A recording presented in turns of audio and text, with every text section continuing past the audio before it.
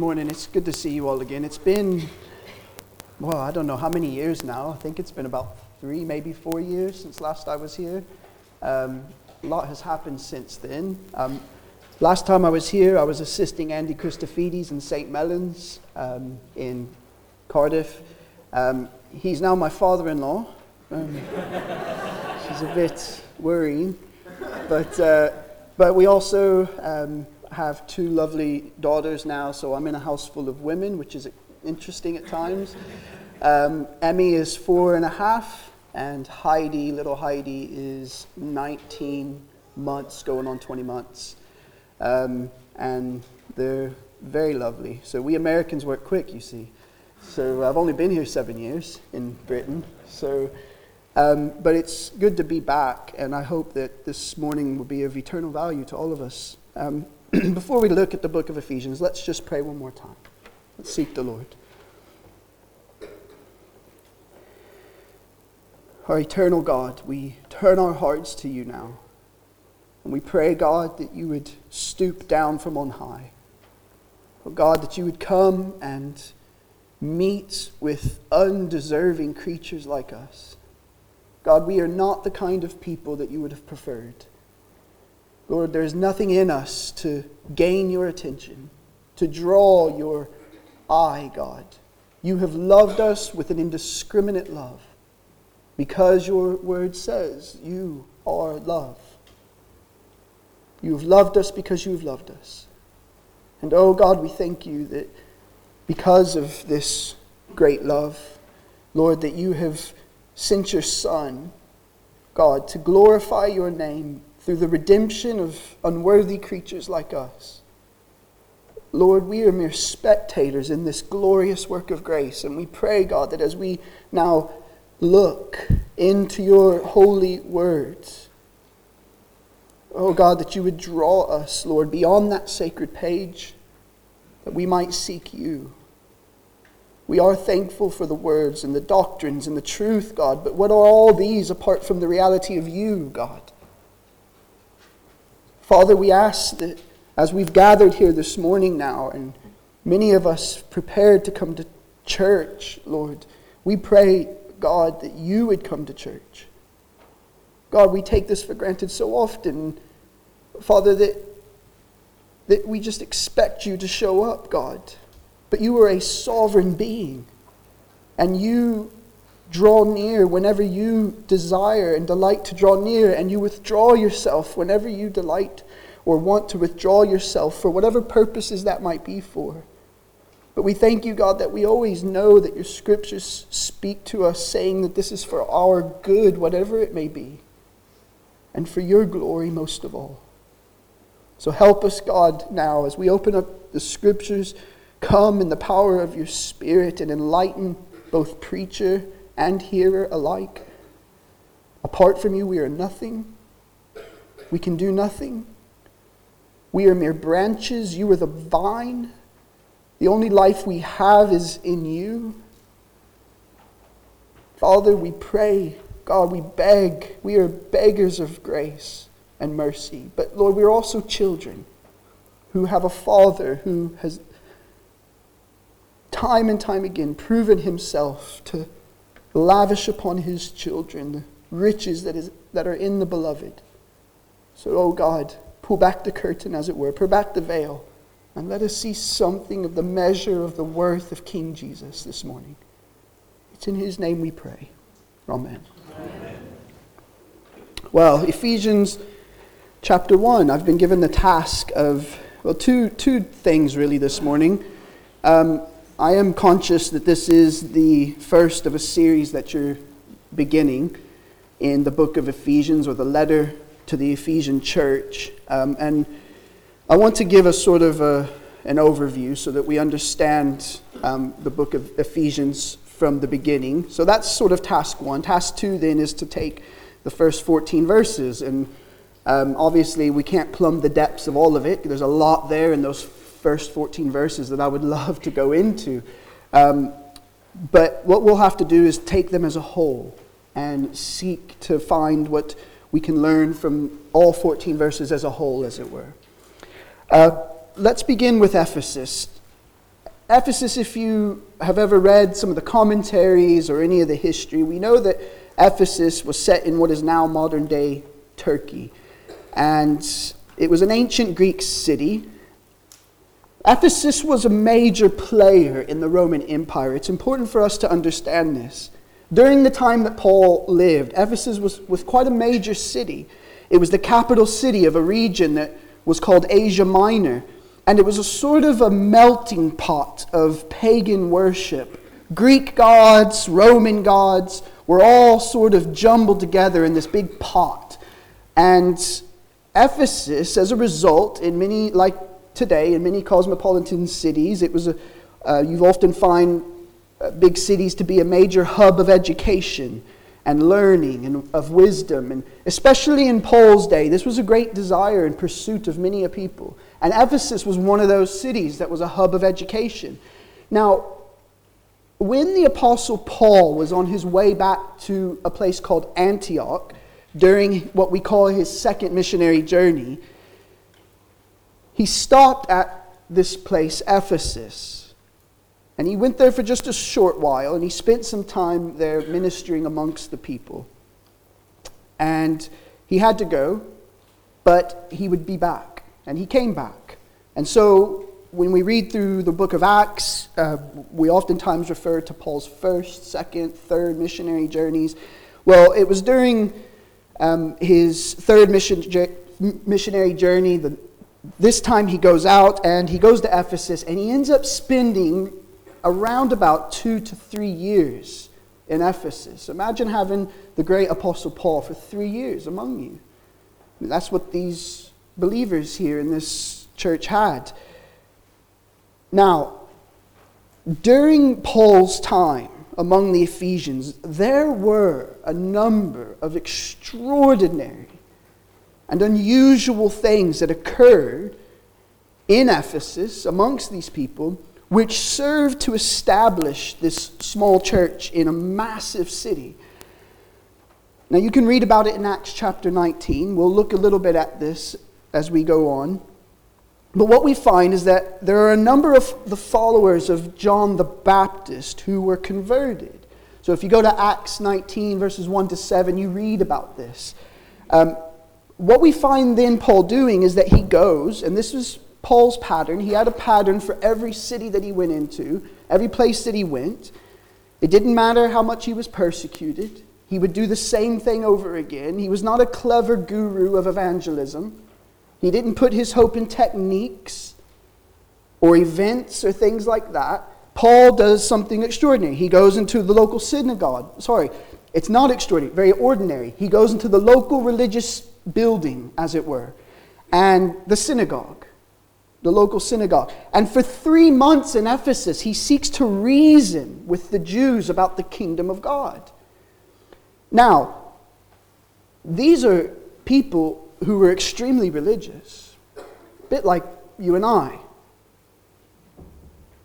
And he seeks to reason with them that Jesus is the promised Messiah of their Old Testament scriptures, that they themselves hold as their holy book. And he does this for about 3 months until the religious people get tired of him. And they kick him out. They conspire against him. But what you find is as a result of his 3 months there were a handful of people who were changed. And so Paul eventually takes these new Christians and he begins to meet in the local lecture hall. I don't know if you have a sort of a town hall here. I imagine you probably do. But he goes to something kind of like that, a place that was well known for people. You didn't have to be a Christian. You could have been of any religion, of any sort of background of learning, and you could go to these halls and you could speak and give lectures at these halls, and it was a sort of come and go as you please kind of a place. So many of people on certain days would come into these lecture halls to see what's going on today. Sometimes you'd have people only hearing as they walk by. But this is where he goes. He goes to the local lecture hall.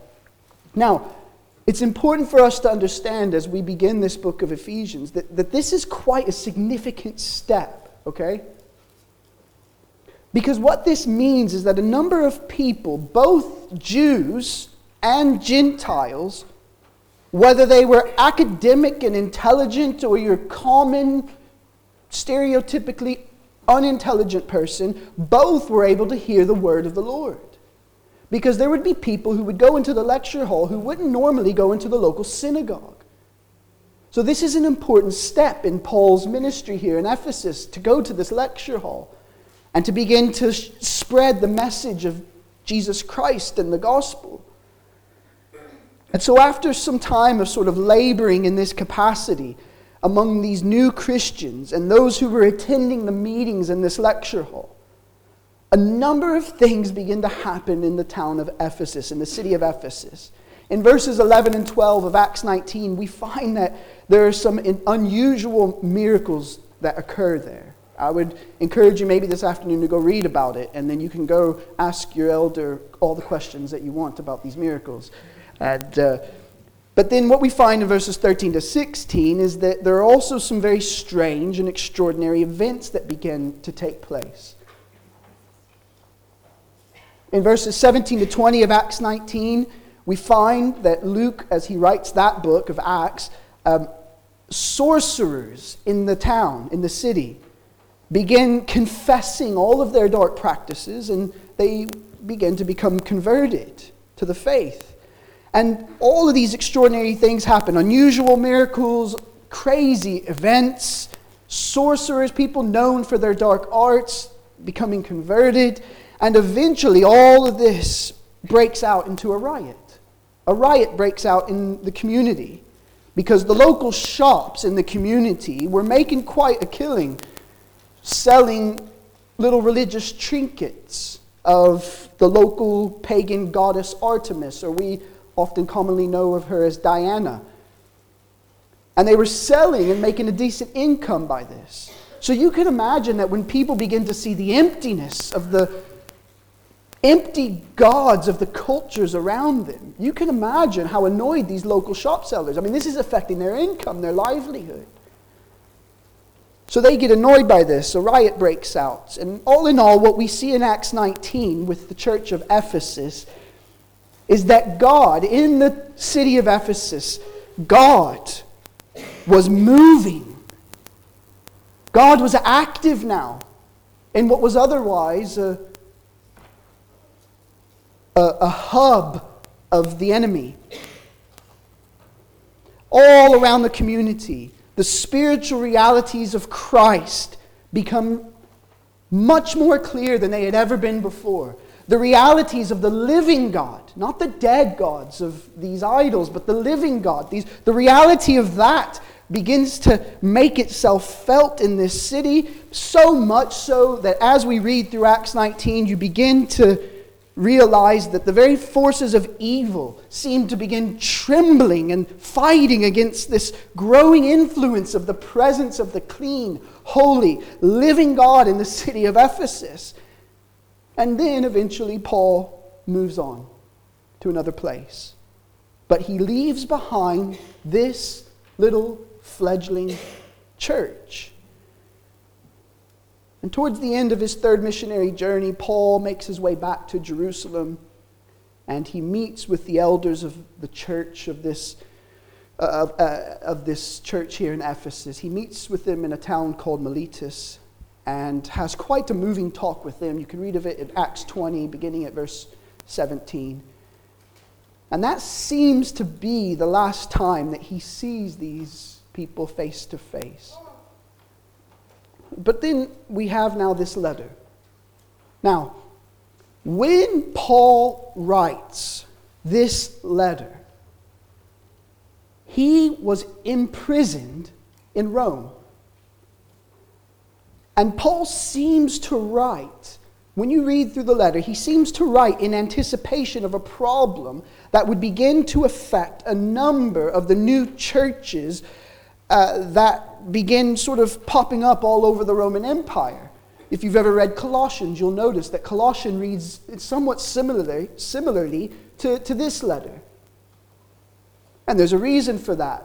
It's a common problem. Paul needs to deal with this. He sees it, as it were, a problem coming on the horizon, and he's seeking to invest into these people, a safeguard, as it were. And so, and to encourage the people to not leave their first love, who was Christ, he writes to encourage them to follow him, no matter the cost, outside or within. And so in chapter 1 of the letter to the Ephesians, Paul spells out for this church in Ephesus, but this letter was also intended for some of the surrounding churches in the area as well. This was what we call a circular letter that was sent around to all the various churches around. Paul begins to spell out for these churches a few things.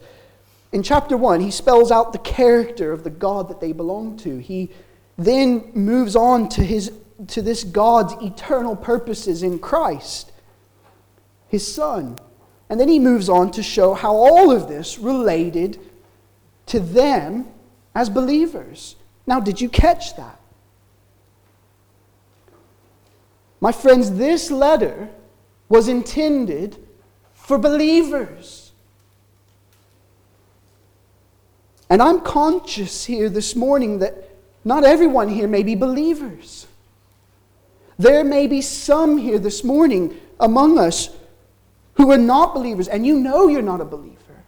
And there may be some who just aren't sure. There may be some here this morning who are convinced that they have walked with God for years. But the God that they have been walking with is a God of their imagination, not the God of the Bible. And so the first thing we need to be clear about this morning is that these great realities that we're about to look at in a sort of general way, these realities found within this letter, and particularly chapter 1, these realities are for the believer. And the great shepherd of the sheep, Christ, knows his sheep. He knew his sheep then, and he knows them now today.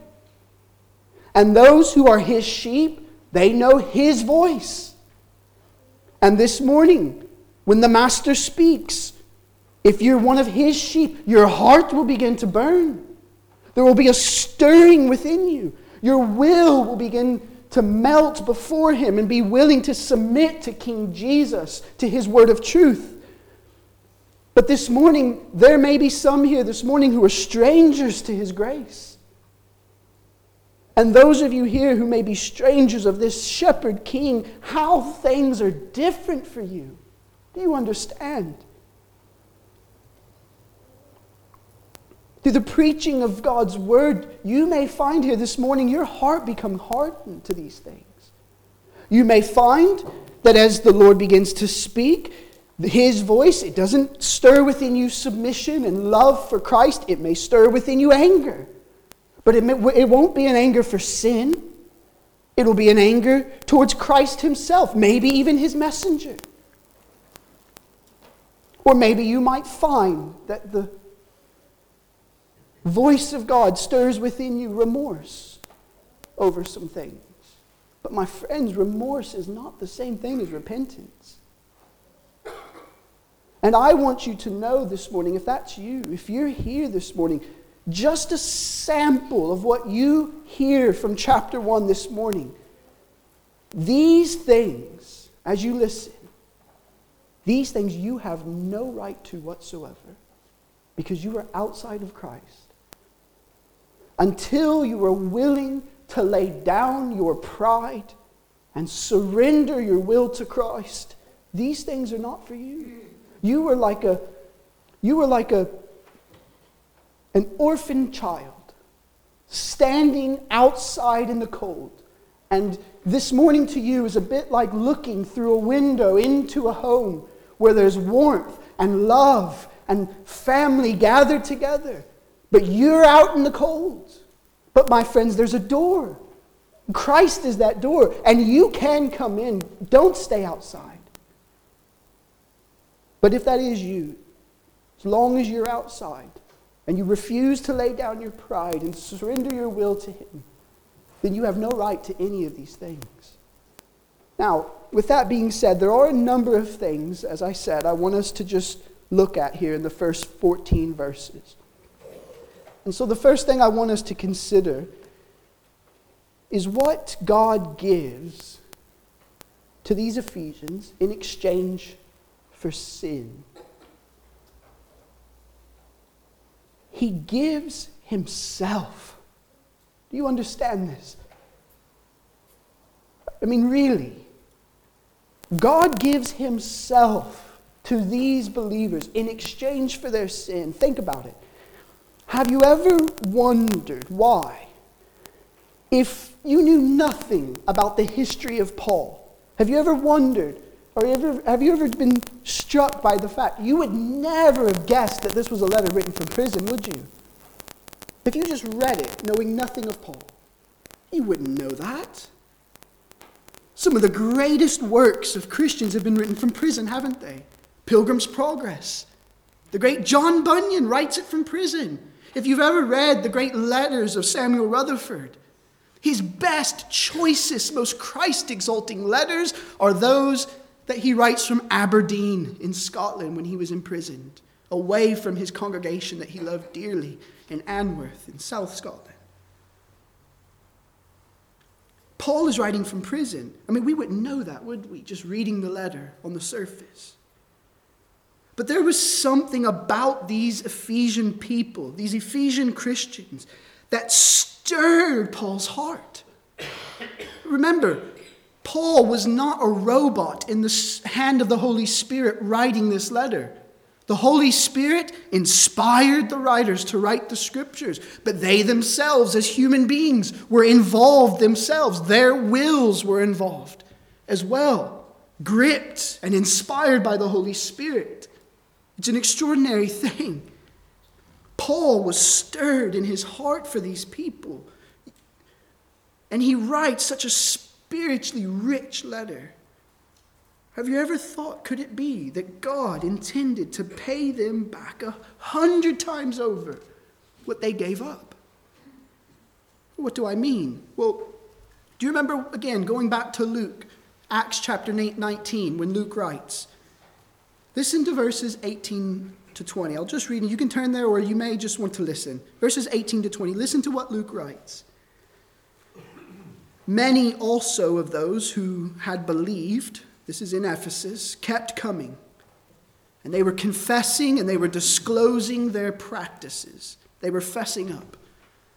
And many of those who practiced magic brought their books together and began burning them in the sight of everyone.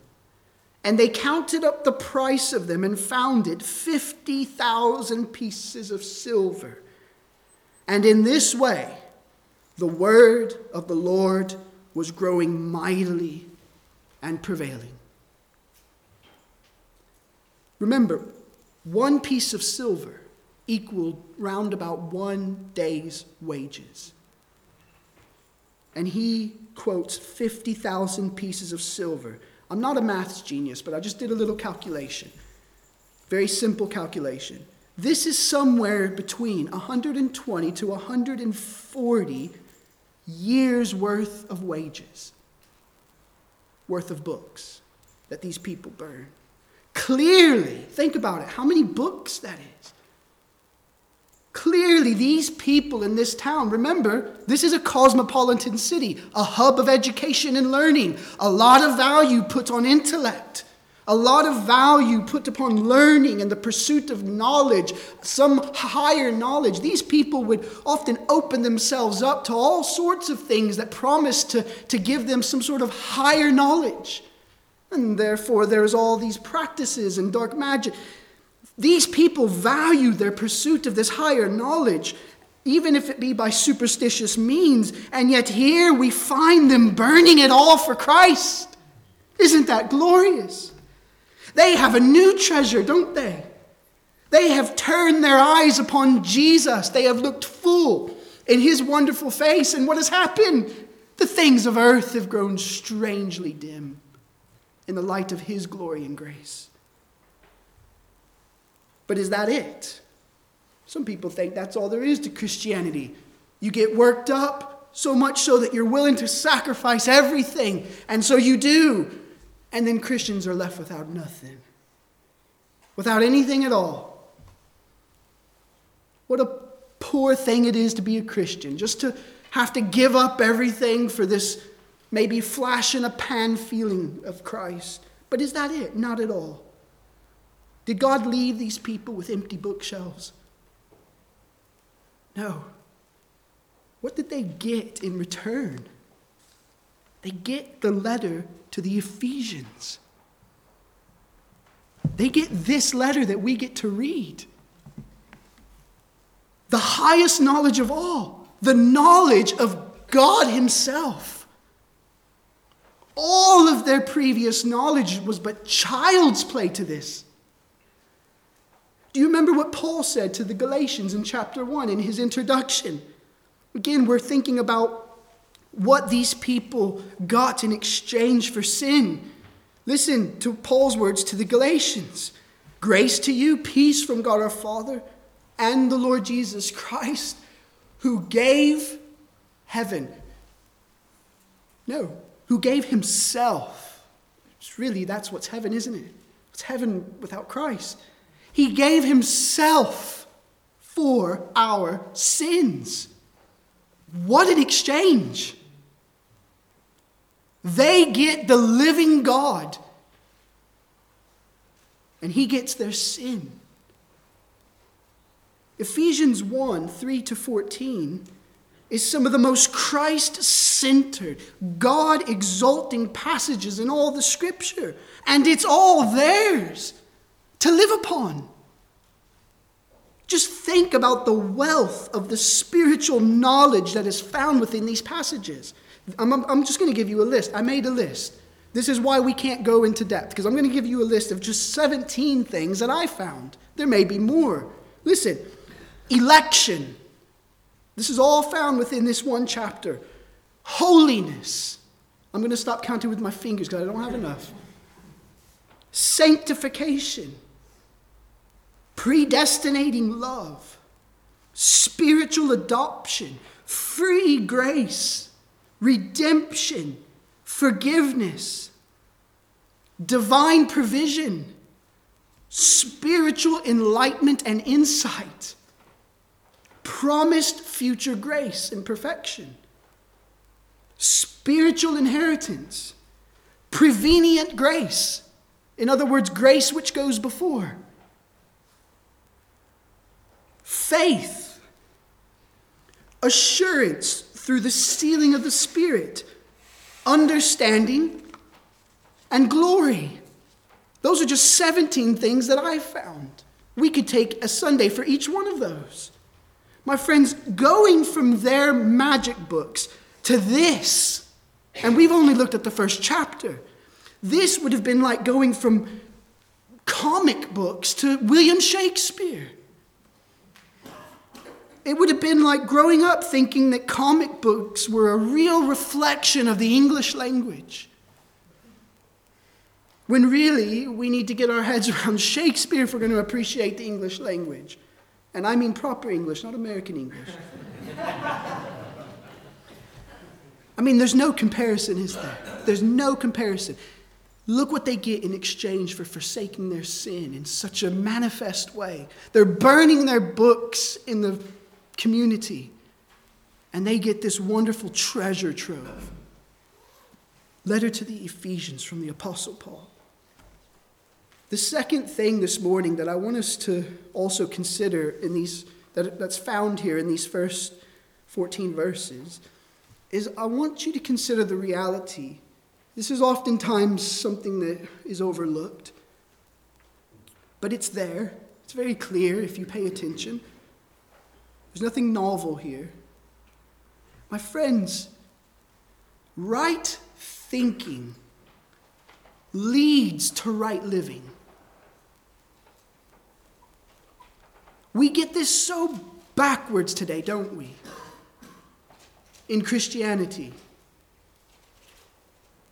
We always start at the wrong end of the stick. I feel a little bit bothered. I come to church. I feel like something should happen. What should I do?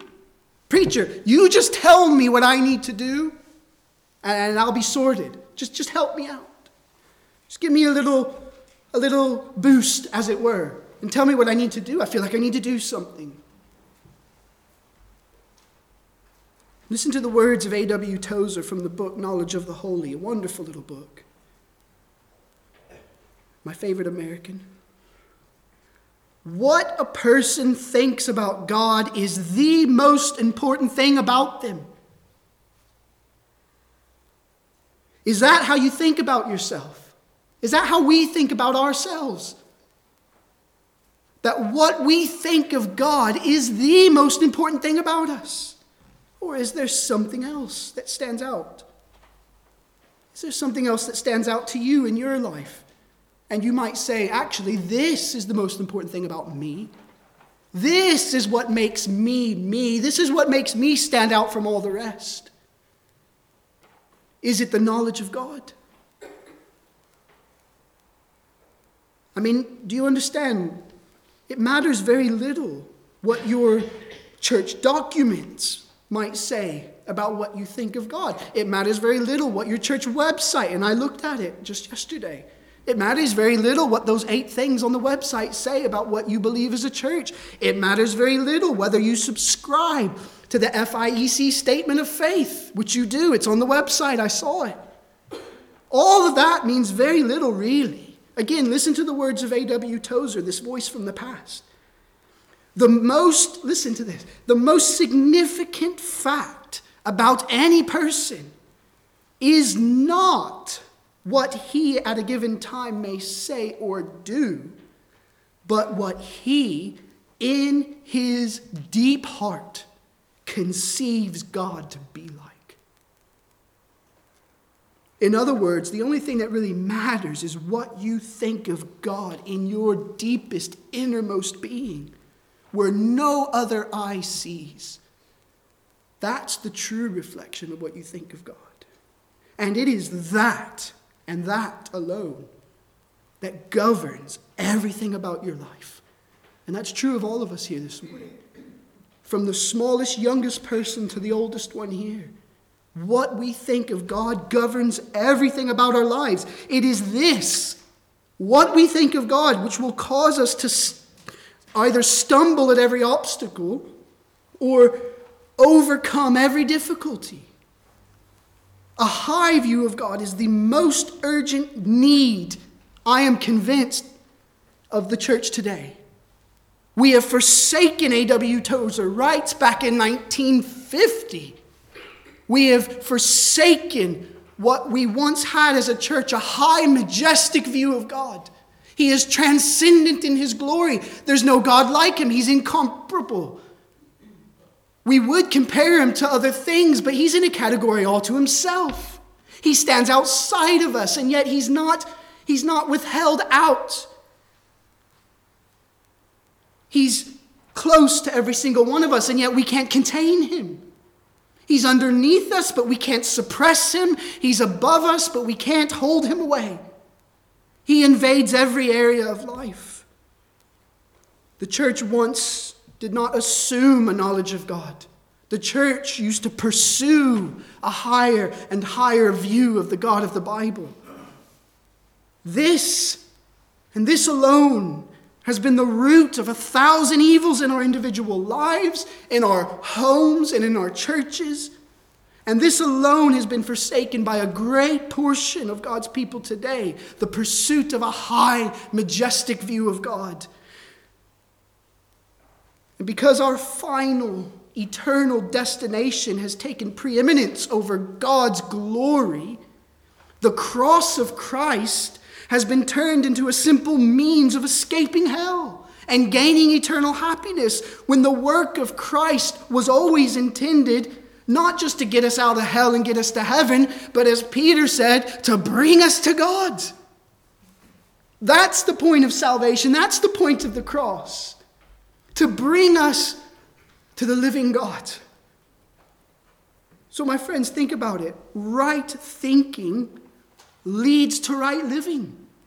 Has it struck you how utterly consumed with God the Apostle Paul is in these verses? It's not really until chapter 3, if you read the letter, that Paul begins to dig into the practical side of what we're to do. You see, he begins with right thinking about God before he gets to how we apply that. Right living. And even then, in chapter 3 going forward. Even when it comes to our part in this, he deals with it in terms of response. What is our response to this? Because we can't do anything to gain any of what he's just mentioned in the first 2 verses. All we can simply do is respond to him. How do I do that? When a person falls in love with Christ, their heart wants to give some sort of expression. And really the practical side of Paul's letters just help in that. There's no merit in it. How do we respond to his infinite love and grace? But before he does that, he deals with the great realities of who God is himself. Paul knows that if we are grounded in a high and clear biblical view of God, it will guard us against 1,000 errors, 1,000 pitfalls, 1,000 sins, so many of which we today as evangelicals find ourselves falling in at times. He understands. Got to start with right thinking. And as we begin to think rightly about God, it will lead to right living.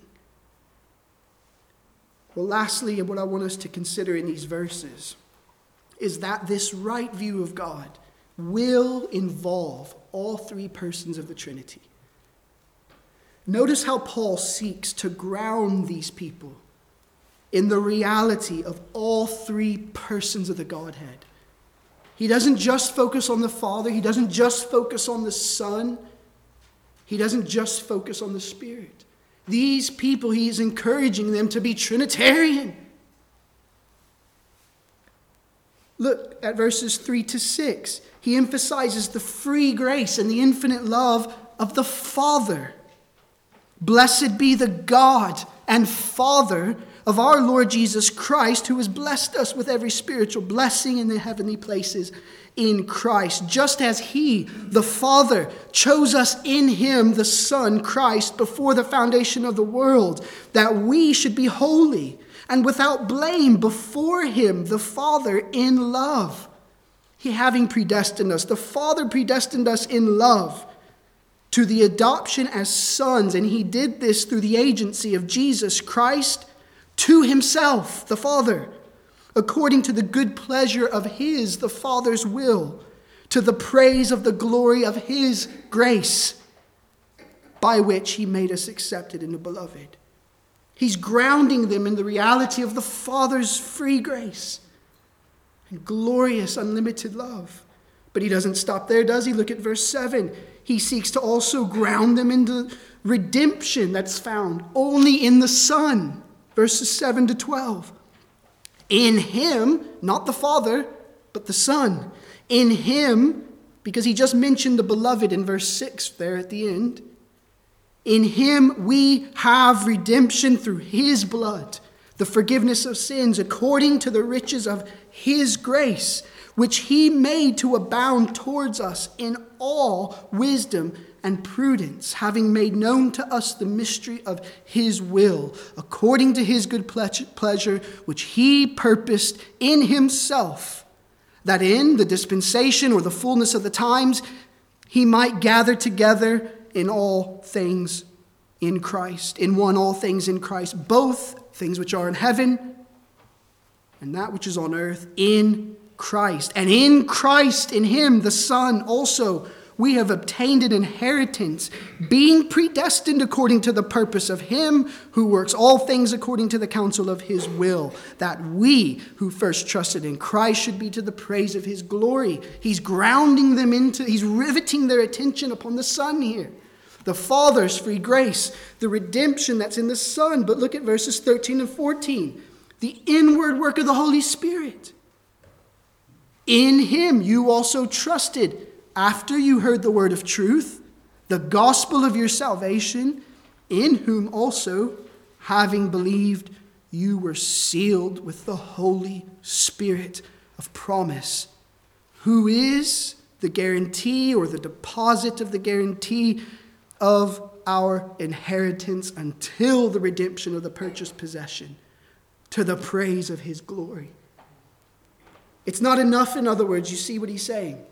It's not enough to tip your hat to these things and to nod your head and say, I agree, preacher, with everything that you're saying. I agree with Paul. And because I agree with Paul, that must mean that I have the same thing Paul had.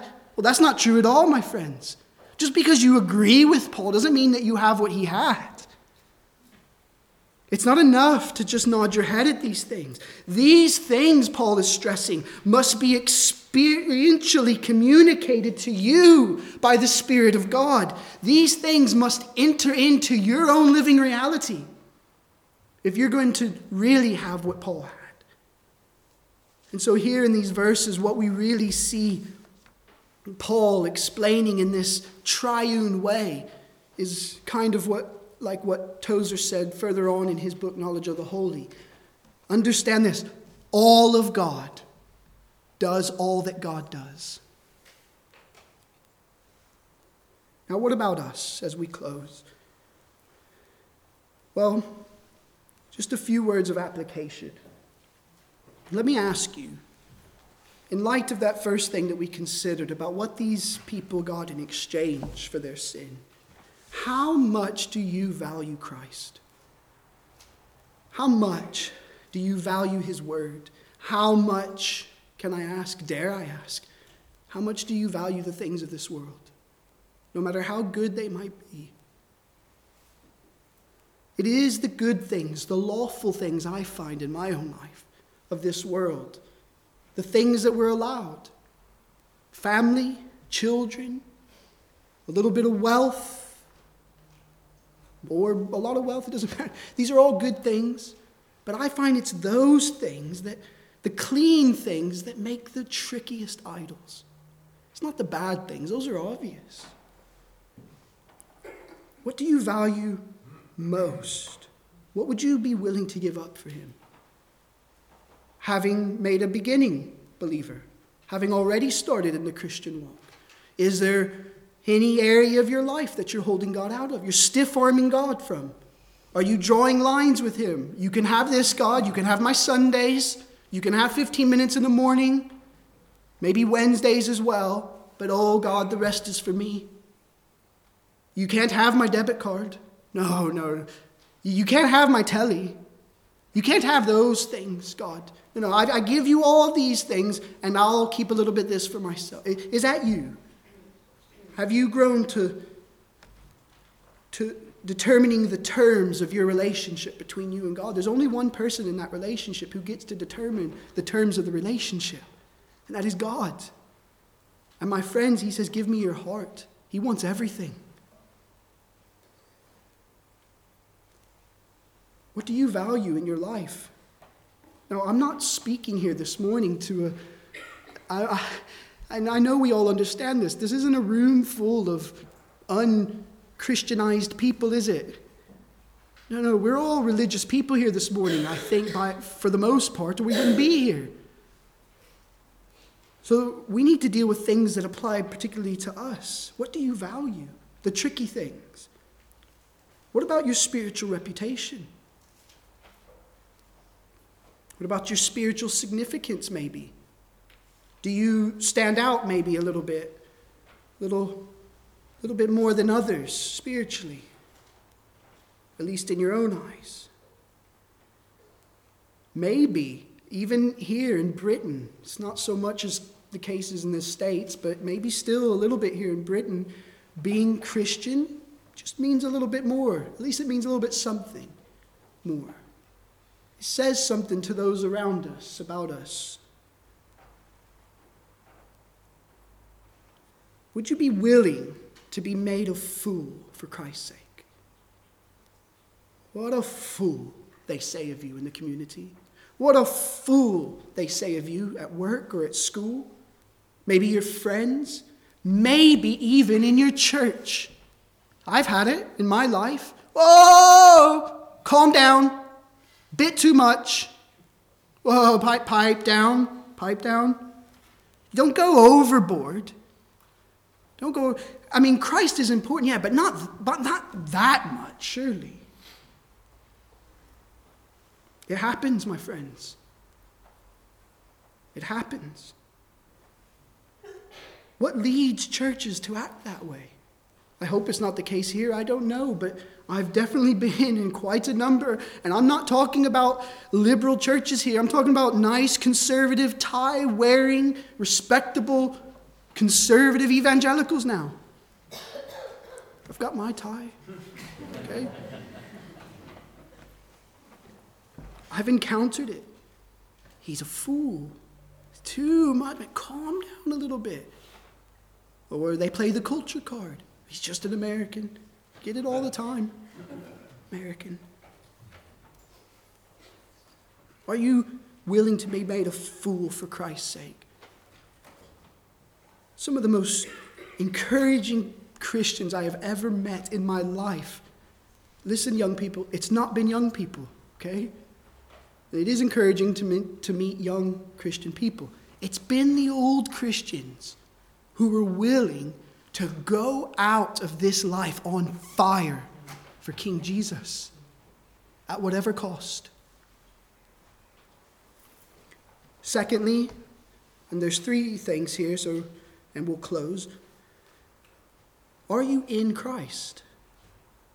I mean, that small phrase is one of Paul's favorite, if not the favorite, that he uses in all of his letters. In Christ, in Him. Clearly, being in Christ, being united to Christ, is the governing principle, is one of the governing principles of Paul's theology and of his understanding of Christianity. These great realities, in other words, they're not intended simply to inform, they're intended to transform. They're intended by God, as we said earlier, to enter into your life. Personally, as well as corporately, as a people. Think of it this way. One of my favorite Puritans, one of the 18th century revival guys, was a little lesser known guy named William Grimshaw from Haworth in Yorkshire, I think it is. I've been there. He was a character. The last time my wife took me as a Christmas present 2 years ago to Haworth because I'd been reading his biography. And like a typical American, I want to go see all the sights, right? And say that I've been there, write home about it. And so she takes me there. And I go to the local bookshop. Now this man, he was rough around the edges, but it's exactly what those people needed back then in their day, because it was a rough people. He used to come out of church, right? So they would do morning worship. And they would introduce the Psalter. Psalter 119. Right? The longest Psalter. Take ages to finish. So he would introduce it. He would notice that there were people not there who should be there. He would introduce it, and he'd get out of the pulpit, and he'd go down from the church, and literally just a stone's throw from the church is the local pub. I made Rachel go in so that we could eat there, so that I could say I ate there. He would go, whip in hand, right? A bull whip in hand, and the men who should have been in church, who were there drinking in the pub, their Sunday away, the Sabbath day, the Lord's day, there they were in the pub, and he would come with his bullwhip in hand. Now a man, the account goes, was coming up the cobbled road there in that village, and he sees from the pub people jumping out of the back windows, and he thinks it's on fire. And he runs up to lend some help, because he was wanting to go hear Grimshaw. And I could just go on and on about these stories of Grimshaw. Ask me afterwards if you want to know more. He goes, what's going on? He thought the pub was on fire. Mad Grimshaw's coming, they said. And Mad Grimshaw comes to the pub. No one's there, obviously. He goes back into the church, and the drunks are on the back row. All sitting there smelling and a bit tipsy still, but they're there. Now, I mentioned this to William Grimshaw, to the local bookseller there. Right? This is a well-known story of his. And so I said, do you have any books on William Grimshaw? I've really been fascinated by this guy. She has no clue, obviously, about the Lord or about William Grimshaw and what he was about. But she knows the name because he's a name in the village. And she said, well, yeah, he was a bit of an eccentric character. A bit like ISIS, she said. I thought, oh, woman, if you only knew. If you only knew. If you only knew. This man loved those men's souls. He wasn't being hard on them. In a sense, he was. It's what they needed. It's what they needed. They needed to hear the word of truth, and he was confident that that was enough to change these people's lives. Now, this William Grimshaw was preaching, and he was a minister before he was converted. And when he was converted, one of the things that led him to his conversion was this. People came to him with a problem, and he said, I don't know how to help you myself. I don't know how to help my own soul, he said. And that began him thinking, and that stirred a hunger within him for more. And he says of his conversion this, again, these realities, are you in him? They were not meant to simply inform, but to transform. And he said this, when the Lord began to work in my soul, it was as if an angel came down, took my Bible, took it up to heaven, and sent down a new one. Because now it began to speak to me. There was something now that began to register. It was like a new book to him. He was being transformed because he was now being united to Christ by faith. Are you in him? Have you come to him empty-handed? And have you received of him?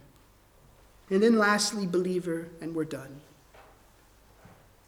A very sobering question. Have you left your first love? I mean, it's striking, isn't it? What we get just a few years later written about the Ephesian church in Revelation. Revelation chapter 2, John is writing to this same church. And here in verse 4 and 5, look at what is written of them. He's got encouraging things to say to them, but he also says this, nevertheless, I have this against you. This is the Son of God speaking through the inspired writer to the church. You have left your first love. Remember, therefore, from where you have fallen, repent and do the first works, or else. See, people don't think that God has or else these days, but he does. Repent, do the first works, or else I'll come to you quickly, and I'll remove your lampstand from its place, unless you repent. Only a few years later, and this has to be written of the church in Ephesus. Believer, have you left your first love? Has your heart grown cold towards him? Is there anything that you're willing to hold back because the love of the things of this world has invaded and begin to take the place that only Christ belongs in, the throne of your heart? Well, may the Lord help us. Let's pray. Our glorious King, we thank you for this time this morning. Father, help us to live upon these things. Help us to wrestle with our Lord until he blesses us. Oh God, we pray that you would help us to make certain that we are in Christ. No matter how long we've been walking with him, or maybe we don't walk with him at all. Oh God, help us to examine ourselves, God. Are we in him? Is he worthy? Is he more to be desired than gold? Even much fine gold? Is his word worth leaping over a stack of money for? Oh Lord, all these kinds of questions help us to wrestle through, that we might think rightly about our King, that we might really value Christ and understand what has been exchanged. Oh God, draw us close to you and to you alone, Lord. Enamor our hearts, enthrall us with a love for the great I am. Oh, it's in our Lord's name and for his glory that we pray. Amen.